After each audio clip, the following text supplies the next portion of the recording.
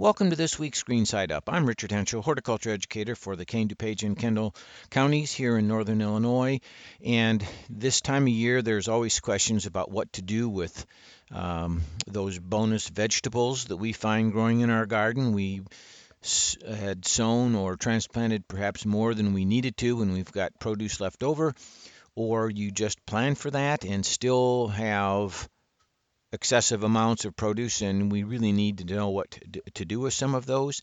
And one of the common questions that come into the extension offices through phone, email, and in person, especially to the master gardener offices, are things like, well, we've still got carrots in the garden and don't want them to go to waste. What's the best way to store them, or what's the best way to keep them? And there, in the case of carrots anyway, there are a couple choices for in-ground storage right there in the garden that make a lot of sense. And by the way, this also works for other root crops like parsnips and turnips. So the easiest way is to just mulch the row itself as it exists right now with some good clean straw or a good amount of loose whole leaves for the next few weeks until you can use them up.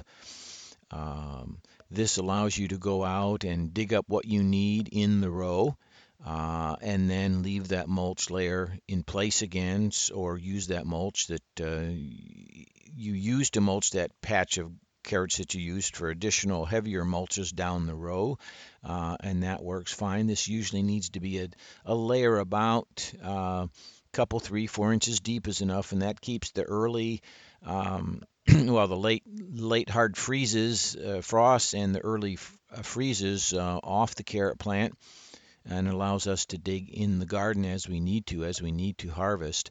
If you put a deeper layer down, 6 to 8 inches or even more, and that really does keep the ground from freezing altogether. Typically, we can harvest well into December, sometimes January, and even February, depending upon the kind of winter we have and how many carrots you still have left in the garden. So, and this again allows the soil to keep to not be frozen, and allows you that much longer extended harvest season. Now, there's another method that works similar to the first. It takes a little more effort now, but it might be more convenient as the season goes on, as we have to get out and get those carrots out of the garden.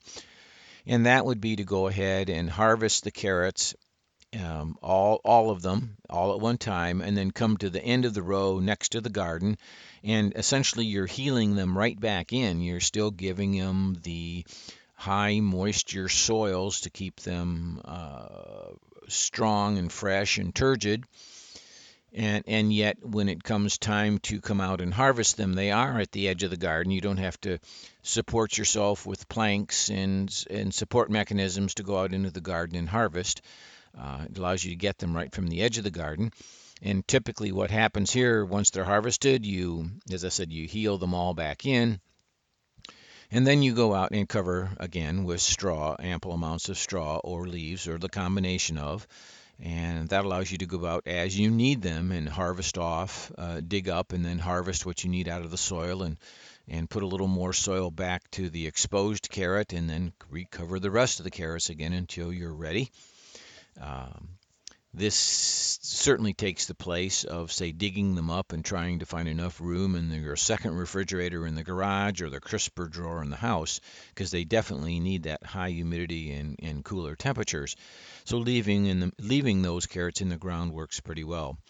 I mentioned that it works with parsnips and turnips as well, and even the late fall radishes or winter radishes.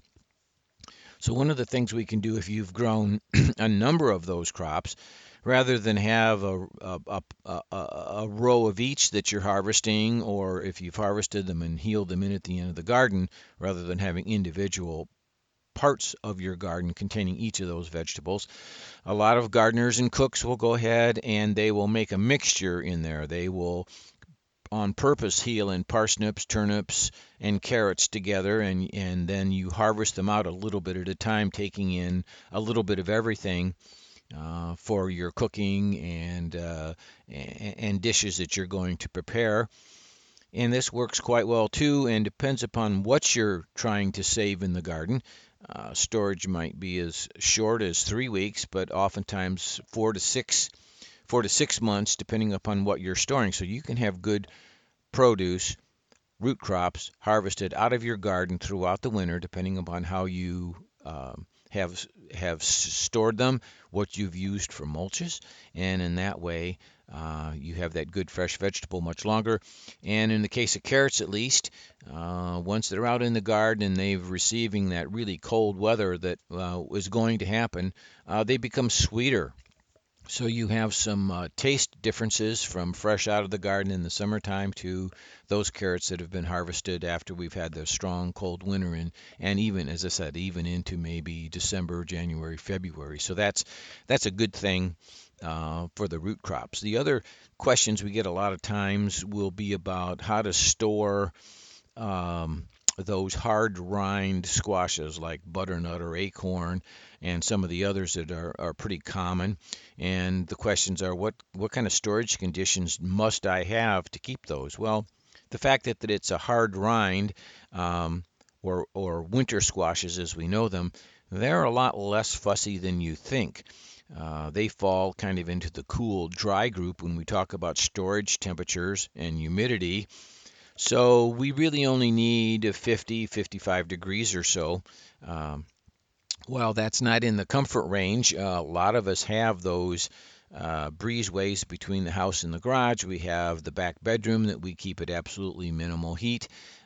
We might have in an unheated garage, way up on the top shelf or in the wall next to the interior wall, there may be temperatures that hit that 50 to 55 degree mark pretty easily. That might mean in the basement, away from the heat sources like furnaces and hot water heaters, on the floor, supported off the floor, but essentially on the floor next to an outside wall. These may hit those temperatures. If you store these hard rind squashes, the winter squashes, above that 55 degrees, that's certainly doable, but you want to monitor them, and they may not keep quite as long, and again, weeks in the right conditions for your home. It just means you're consuming them, you're eating and preparing and using them up a little sooner than you would if they had absolutely the best storage conditions possible. So these are a couple ways to maintain good eating habits throughout the wintertime with literally fresh vegetables, and it will be fresh vegetables that you got to grow out of your own garden. So when we talk about storage in general, kind of remember the rule is whenever and wherever you store your vegetables, the motto ought to be store the best and eat the rest. The best vegetables will keep the longest. Those with damage, not quite perfect, ought to be eaten up much sooner. Well, this has been Richard Henschel with this week's Green Setup. It's a pleasure. I'll be back again next week.